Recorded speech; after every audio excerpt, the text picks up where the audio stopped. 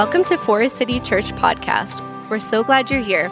We hope that you find today's message encouraging on your journey of figuring out what it looks like to follow Jesus in the 21st century.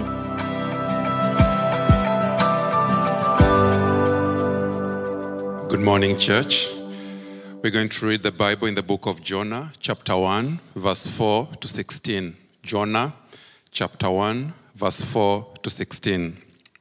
Then the Lord sent a great wind on the sea, and such a violent storm arose that the ship threatened to break up. All the sailors were afraid, and each cried out to his own God. And they threw the cargo into the sea to lighten the ship. But Jonah had gone below deck, where he lay down and fell into a deep sleep. The captain went to him and said, "How can you sleep? Get up and call on your God. Maybe he will take notice of us so that we will not perish." Then the sailors said to each other, "Come, let us cast lots to find out who is responsible for this calamity." They cast lots, and the lot fell on Jonah. So they asked him, "Tell us, who is responsible for making all this trouble for us? What kind of work do you do?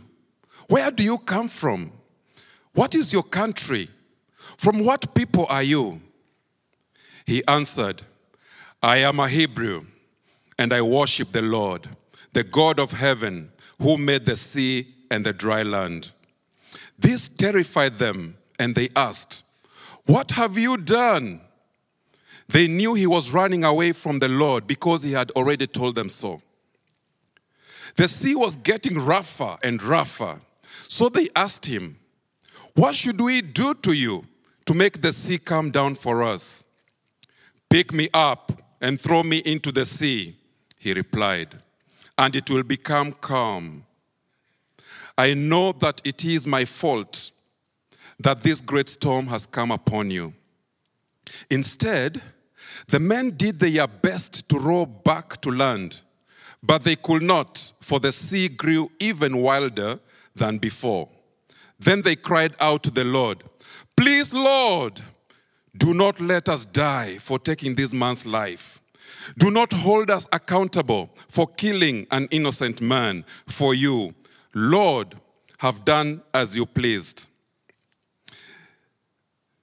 Then they took Jonah and threw him overboard, and the raging sea grew calm. At this, the men greatly feared the Lord, and they offered a sacrifice to the Lord and made vows to him. That's the word of the Lord.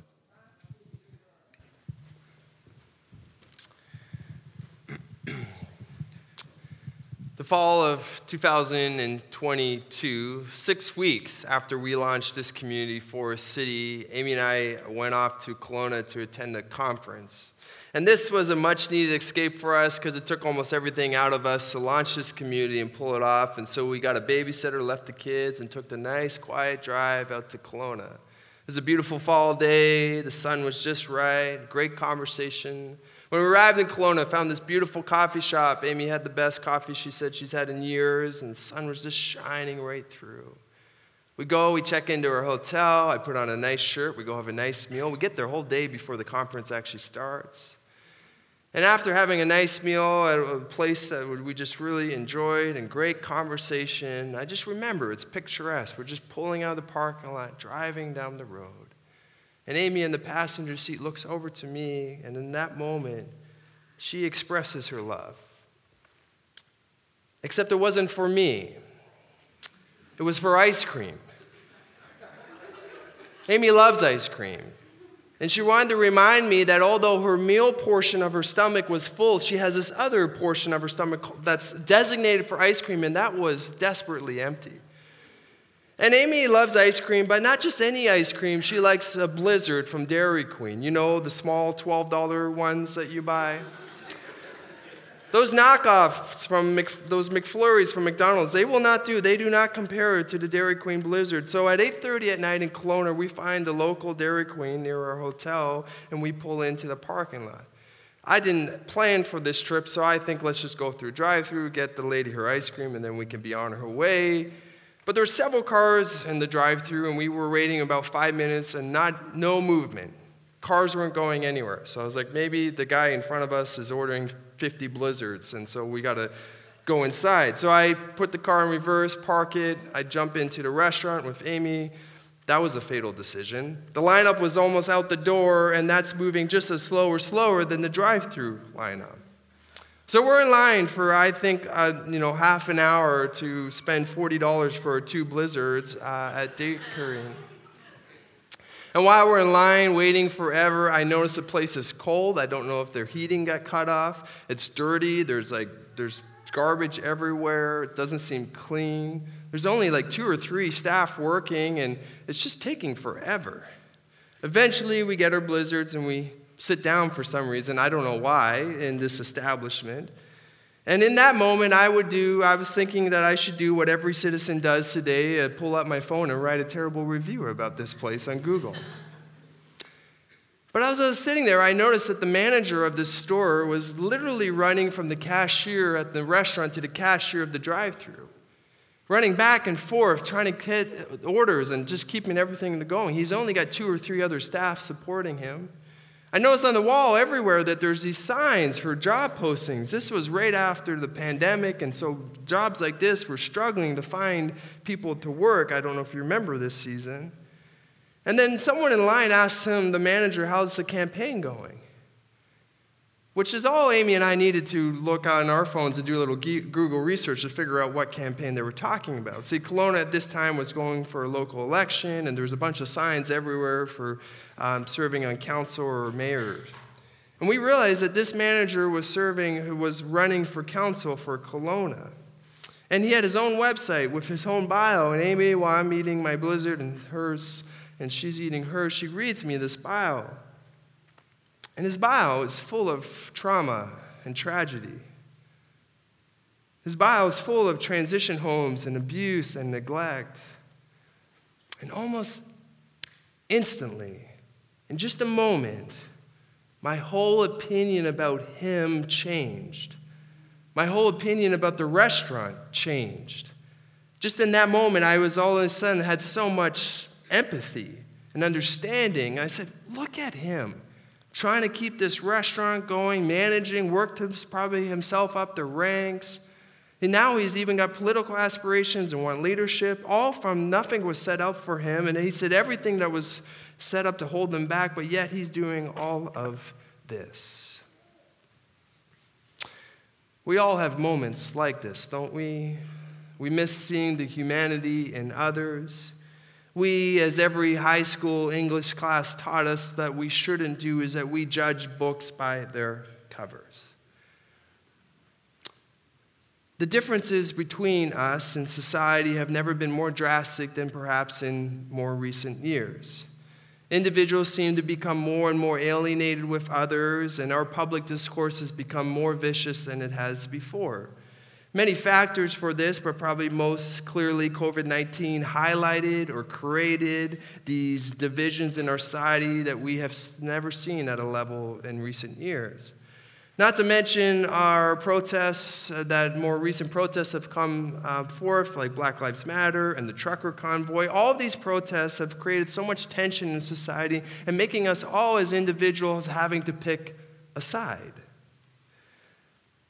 Be that as it may, others suggest that our society is not actually as divided as it appears, that it only has the appearances of division, which are accelerated by our social media and our news cycles that only focus on the extremes. They would say, for the most part, individuals are quite tolerant, and overall, most of us get along.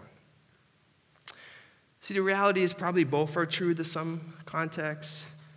But what is certain is that our social divides are nothing new. In fact, the very story of Jonah, the one we're looking at as a church, demonstrates that seeing people that are different with a negative perspective, well, it's as old as humanity is itself. See, this little story of Jonah uncovers the complexity of this reality. If you're new with us today or you haven't been here for a bit, we're in week 2 of a 5-week series called Jonah, where we're looking at this short ancient book in the Hebrew Bible, following this prophet on the call he has to go to a place called Nineveh. Last week served sort of as an introduction for that. We looked at the first 3 verses. And today we're going to finish up the rest of chapter 1 here of Jonah. And we're going to look at it in 2 parts. We're going to look at it look at the storm. We're going to go kind of verse by verse through the story, kind of pull out some things for us, and then secondly, embracing the other. The storm, embracing the other. So let's look into this. Jonah chapter 1, verses 4. This is what it reads. But before I read that, I just want to catch you up for those of you that might not have been here. Last week, Jonah received the call, go to Nineveh. Jonah didn't want to go to Nineveh. Many reasons probably for that, but instead of going to Nineveh, he goes to the furthest possible place he knows called Tarshish. It's hundreds of miles away. He gets on a boat, pays the fare, and he's on his way away from Nineveh. And this is where we pick up the story in verse 4. Then the Lord sent a great wind on the sea. With such a violent storm arose that the ship threatened to break up. All the sailors were afraid, and each cried out to his own God. And they threw the cargo off the ship and lightened the ship, but Jonah had gone below the deck where he lay down and he fell into a deep sleep. The captain went down and said, "How can you sleep? Get up and call on your God. Maybe he will take notice of us so that we will not perish." See, the Israelites were not sailors. They were foreign to the seas, and so ironically, Jonah had to put his trust in a group of non-Israelites. And these would have been experienced sailors. They probably made this trip from Joppa to Tarshish many times. And so for them to be afraid of this storm communicates this was a serious storm. The severity of the storm was likely that they were in a storm that they have never seen before. And this group of sailors were probably made up of a diverse ethnic group, which means there was a plurality of religion on this boat. You get that idea from each one of them saying, you pray to your own God and figure out which God is offended here, and maybe one of our prayers.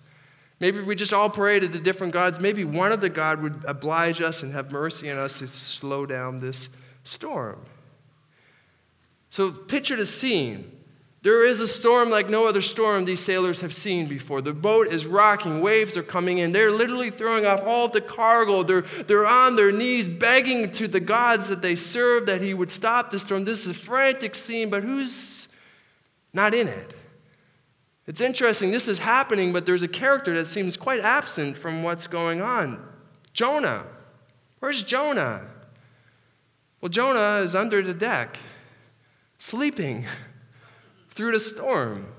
In fact, the Hebrew word for deep sleep is like, it communicates like almost like this out of conscious sleep, this sort of like an anesthetic sleep that you just would be completely out. He was out.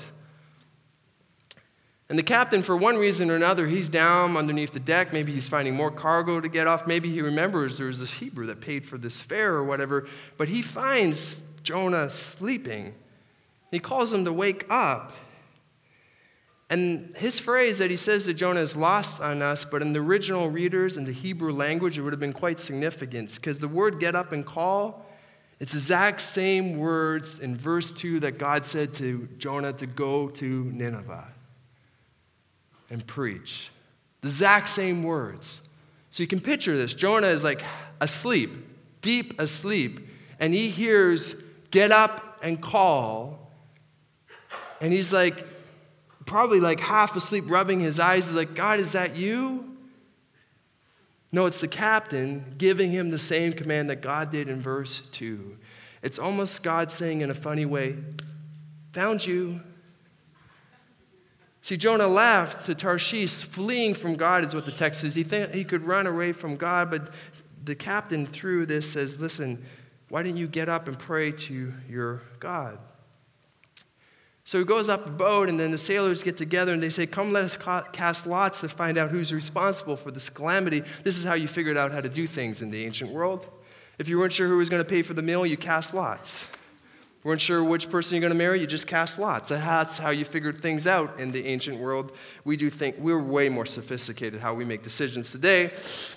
Anyways, they would cast lots in the ancient world, and there was many different ways that they would do that. They would write names on sticks and stuff like that. But one commentary thinks that they used stones. There would be 2 stones. And on one side of the stones would be black, on the other side of the stones would be white. And so you'd get the stones and you shake them, and if they both came up black, that means that wasn't the person. That wasn't the person causing the issue. If it came up white and black, it was unsure, you need to roll again. If they both came up white, that's the person. So you can imagine the scene. They're on top of this boat. There's a storm around them. They're all huddled together. And they're like, let's cast lots. And they start shaking it. 2 black. Okay, it's not you. Shake it. White, black. Unsure. Let's roll again. 2 black. And they're going around. Meanwhile, Jonah probably knows. And then first roll for Jonah, 2 white. Right on him. And so you can see the scene, right? They don't know what's going on. And then they just pepper him with questions. Tell us who is responsible for making all this trouble for us. What kind of work do you do? Where do you come from? What is your country? From what people are you? They just go on and on and on. See, they pepper him with this question because they knew where they come from. There's probably some God he offended. See, in the ancient world, there was no such thing as atheists. Everybody believed in some God. And usually your God was connected to your ethnicity or your tribe that you were part of. And so when they ask, who have you offended or where you're coming from, is like, what God have you offended? What God is causing all this? And then we reach the pinnacle of the entire chapter right here. We reach the moment that the writing is all working up to. In this moment, it's actually the first time Jonah opens his mouth. And what does he say? I am a Hebrew. Oh, am I God? Except he doesn't use the word God that they use. They use the word called Elohim, which means average God, but he uses the word Yahweh. He's like, my God, Yahweh? Oh, he's the God of heaven and earth. He's the one who's created the sea. And you can read the response of the sailors. They are deeply afraid now. Why? Because they thought this was just some tribal God. They just thought this was some local, tribal God that would cause some things. But the way that Jonah's speaking about a God, he's speaking about a cosmic God, a God that created everything, the gods of heaven and earth, the God who created the sea. Well, no God could control the sea. In the ancient world, the sea was seen as chaos, and so for their God to create the sea, this would be like a God that they've never experienced or known of before. So they were afraid once again, but they were now not afraid of the storm. They were afraid of the God who was causing the storm. Sea was getting rougher and rougher, and they asked, what should we do? How should we respond? How can we fix this? And at this point, Jonah then offers himself as a sacrifice. It's my fault, he says. Throw me overboard. Now, we're not really sure why Jonah in this moment seems to be a hero when he hasn't been at any point of this story. Maybe because he's just so depressed and so discouraged by this whole thing, he just wants it all to be over and just sees his way out here by just jumping overboard. But again, these sailors were unsure of this option. This was a prophet of the God that creates all of the heaven and earth, so they got to be sure that they got this right here. So they get their oars and they try to paddle back to shore, but with no avail, they can't make it. And so they ultimately decide, let's just throw them over or we're all going to die. They throw them over and almost instantly, it's calm. The storm leaves. This was actually such a meaningful experience for the sailors that the text even says that in that moment, they made vows to Yahweh, to this God. They worshiped him. It changed their life in such a way. They had such an encounter that they actually worshiped the God of Jonah in that moment. Do you see the great irony in this story? See, the writer is trying to make it clear to you and I with this irony of the contrasting the righteous Hebrew prophet, the one who receives the word of the Lord and does the Lord's bidding, the righteous Hebrew prophet and the pagan sailors. Now, the word pagan it's not a derogatory term. It's how you would call someone who was a non-Israelite or a non-Christian in the ancient world. But the writer is making this, showing you the contrast between the two. When the boat is in chaos, who's sleeping? Jonah. Who's indifferent to the common good? Jonah. See, the captain appeals to him to care about the outcome of everyone on the boat. See, the Israelites were commanded to be the blessing to the nation, but it's the outsider, the captain, the pagan captain, who had to remind Jonah of this calling. The contrast continues. Who should be the one praying to God? Well, the prophet should be the one praying to God, but he's fast asleep, and then the sailors are praying to the various different gods. Jonah was so uninterested in the Ninevites that he gets on a boat and he flees to go the opposite direction. But the sailors, even after they find out Jonah is the source of their problems, the sailors are so interested in humanity that they even try to row back to shore to save this person's life. So much of this stark contrast between Jonah and the sailors is missed on us in the English language, but in the original Hebrew language, it comes through so clearly. In verse 7, when it says, "Come, let us cast lots to find out who is responsible for this calamity." That word calamity means evil. Let's find out who's causing this evil. It's the same word that God uses to describe the Ninevites in verse 2, their wickedness. Exact same word. Jonah didn't want to go to Nineveh because they were so wicked, but who is wicked in this story? Who's the evil one? Who's the one that's causing the calamity with the sailors? The irony comes up over and over again. The unrighteous pagans are acting more righteous than the righteous Hebrew prophet.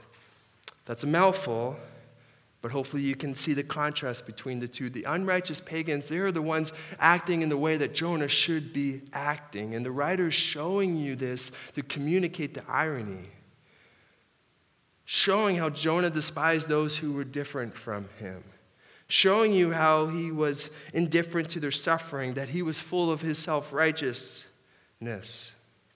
He felt that he didn't need to concern himself with those who were outside of his tribe. This becomes most apparent when we first hear Jonah speak. After verses of hearing about him going here and there, he first opens his mouth. The first words out of his lips from his mouth, what does he say? I'm a Hebrew. Oh yeah, my God's Yahweh.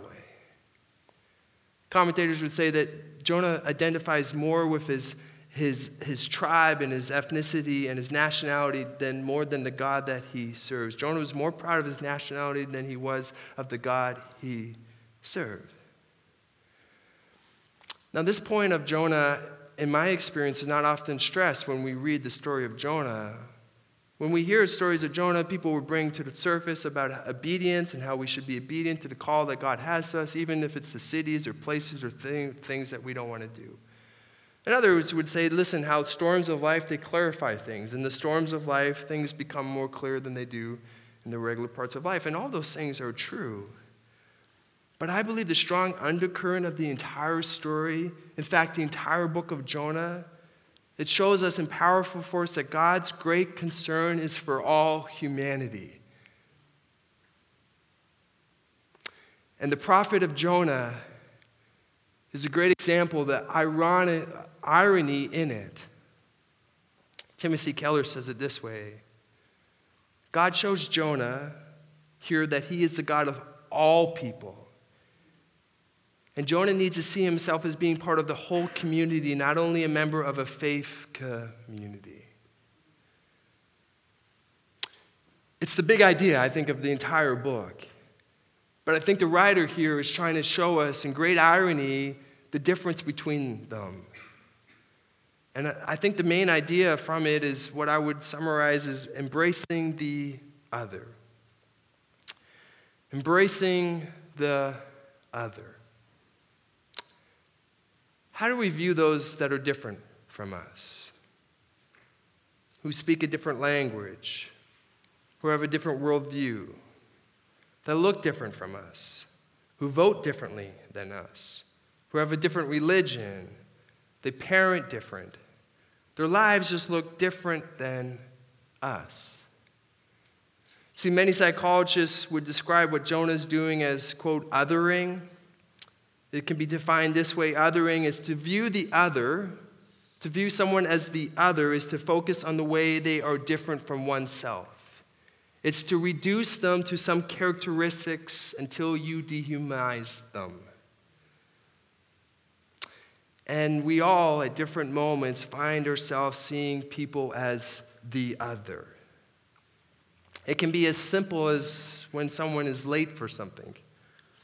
I don't know about you, but when someone's late for a meeting or something, I can find myself quickly judging that person and starting to create a narrative of them.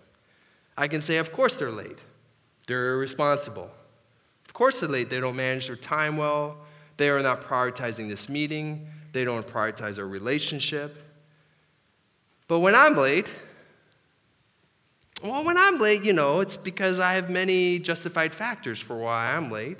I'm trying to balance all these different realities. I've got these pieces going on. I've got this, it's like because of my family of origin and some of this stuff here. And I want to be present for people. And sometimes emergencies happen, so I just can't always get to the next thing at times. See, we often see others as simple and ourselves as complex. You notice that? We often see others as simple. That just them being late, it's simple. They vote a certain way, that's just because it's simple. They believe a certain thing or live a certain way. We often see why they do things as a list of characteristics. It's simple, we understand it, but we see ourselves as complex.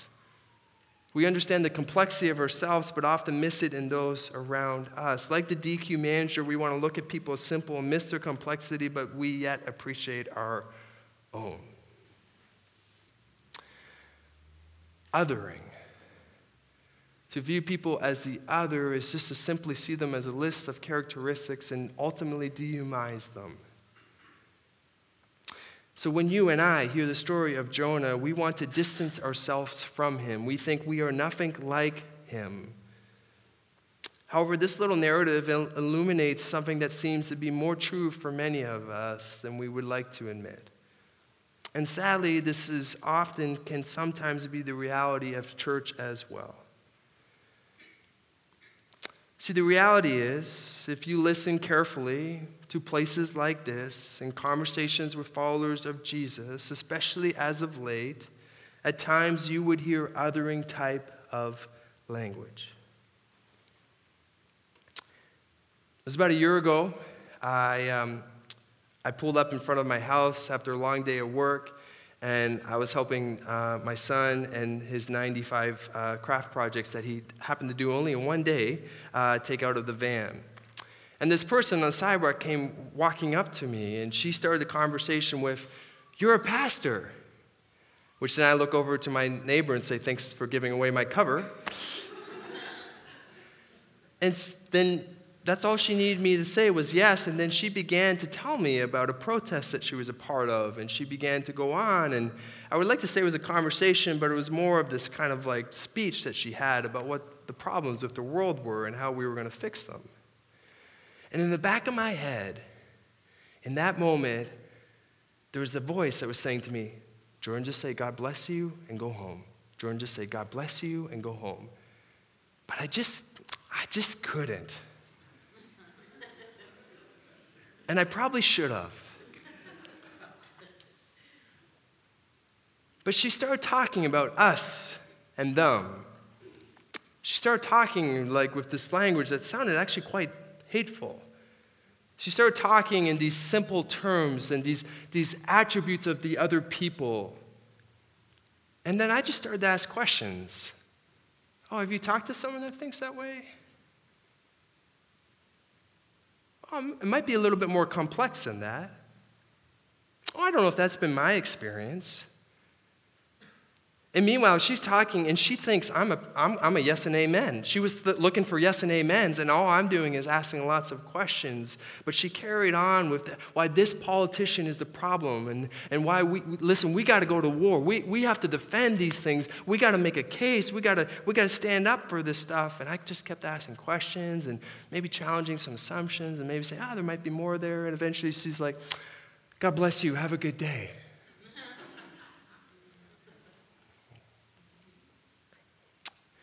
Much of this kind of language is what I would describe as tribal, about building a tribe. But rather, I think our call as followers of Jesus is to be about community building. David Brooks helps us untangle the difference between the two. This is what he says, quote, "Tribalism seems like a way to restore the bonds of community. It certainly does bind people together, but it is actually the dark twin of community. Community is a connection based on mutual affection. Tribalism is a connection based on mutual hatred. Community is based on common humanity, tribalism on a common foe. The tribal mentality is a warrior mentality based on scarcity. Life is a battle for scarce resources, and it's us versus them, zero sum."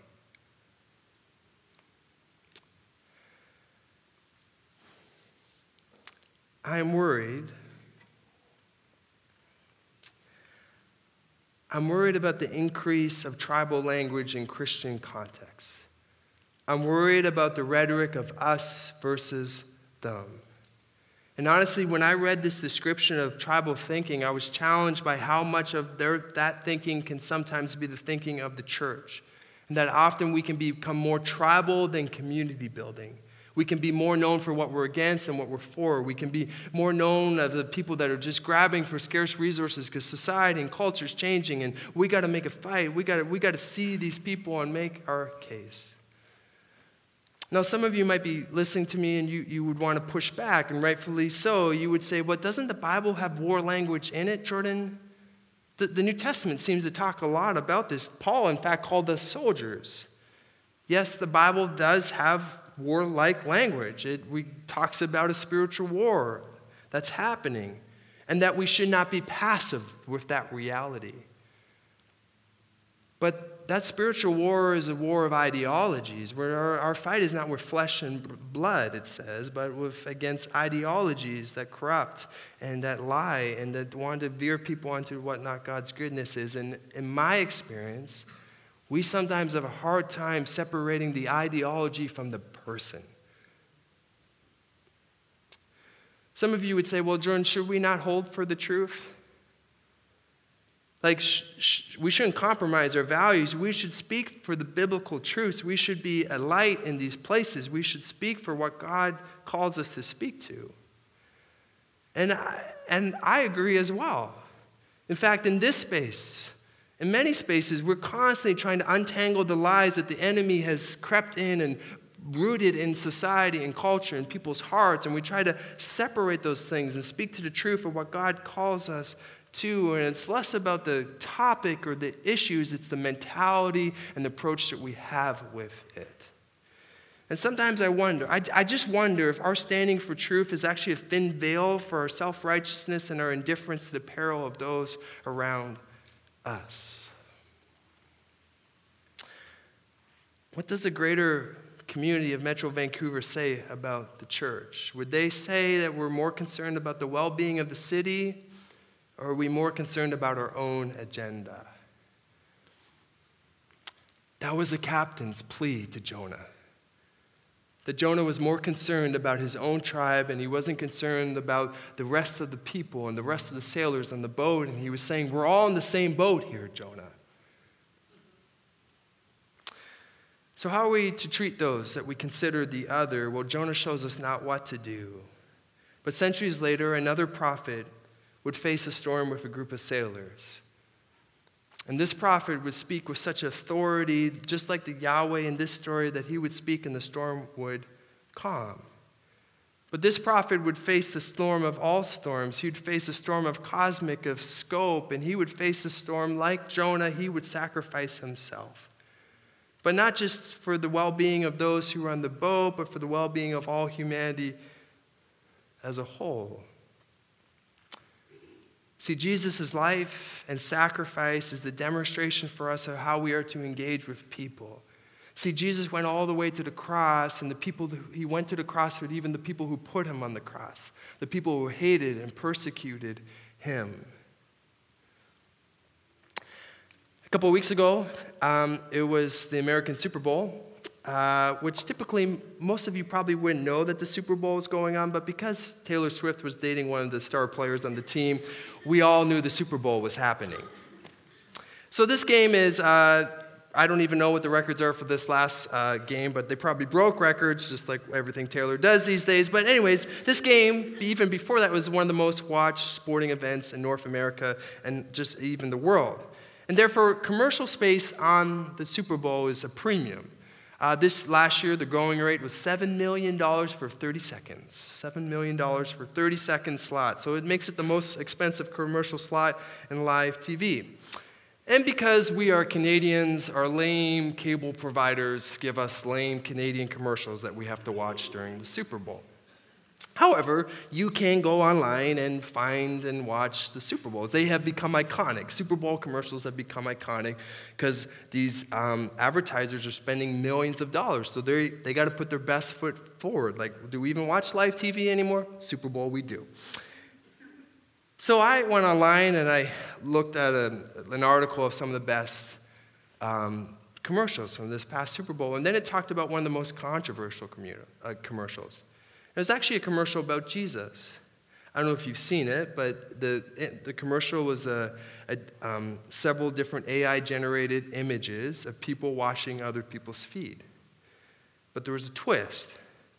All of the people that were washing feet were people of ideological differences. So you had a police officer washing the feet of a young Black African-American male. Or you had an oil worker washing the feet of an environmentalist protester. You had a protester at a family planning center washing the feet of a patient there, and so forth and so on.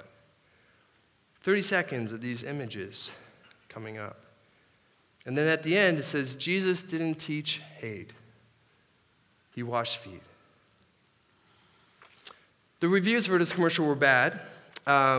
Conservatives didn't like it. They called it woke Jesus and that it was affirming sin. And no surprise, the liberals didn't like it either. They hated it because one of the financial backers of the commercial held a conservative view of marriage, and therefore this commercial in some way, I'm not sure how, but it perpetuated hate. Which in that moment, I felt like it probably actually depicted Jesus quite accurately then.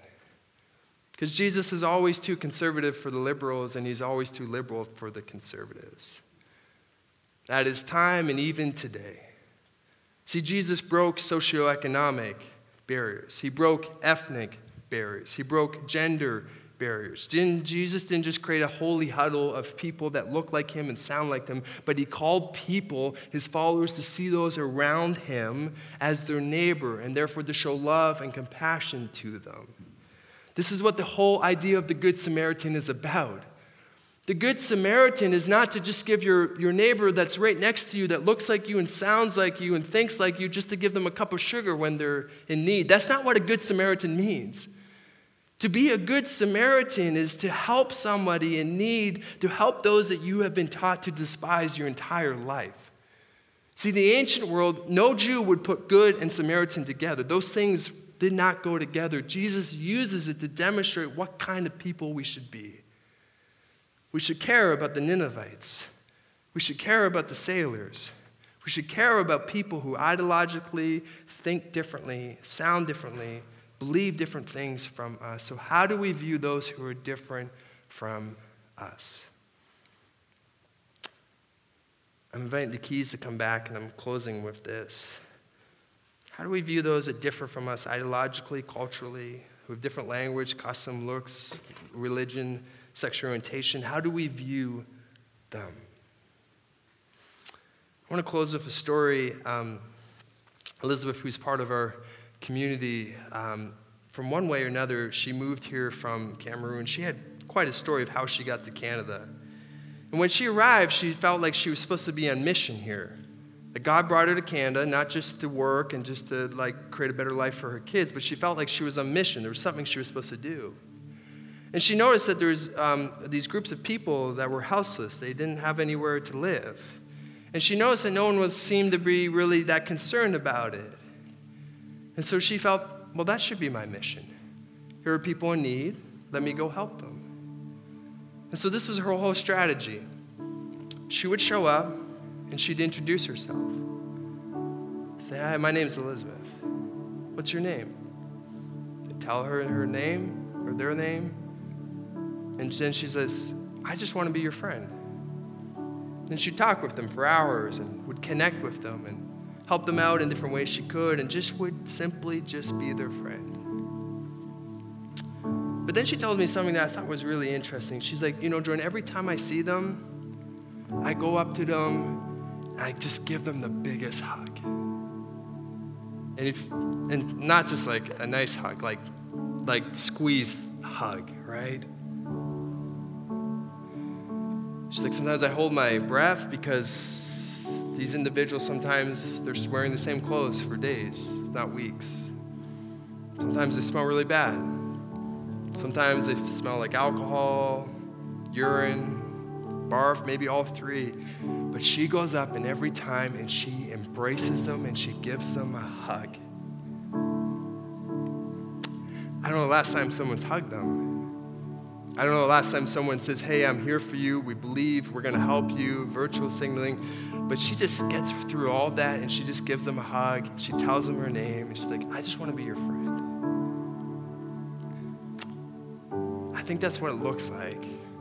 Maybe just a small picture of what it looks like to embrace the other. The individuals that we can create assumptions about, that we have these lists of attributes that we think we know who they are, and then ultimately we dehumanize them. We miss their humanity. We miss that they are image bearers of the holy God. I'm going to invite you to stand this morning. And as you do, the prayer team is coming. The worship team is coming. And as you stand, I would love to pray with you before we just conclude our service with song. Jesus, I'm thankful for this space. I'm thankful for my brothers and sisters in this room. So many of them embody this and live this.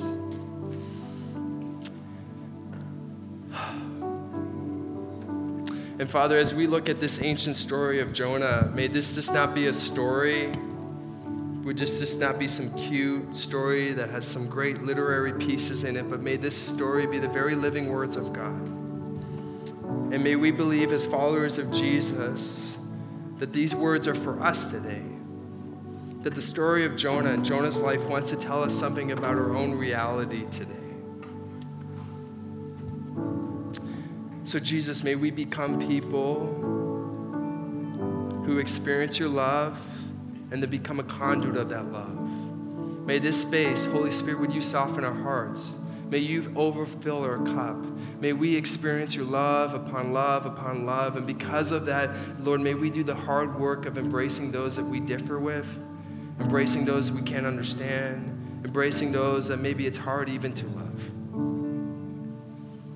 May we be the type of community.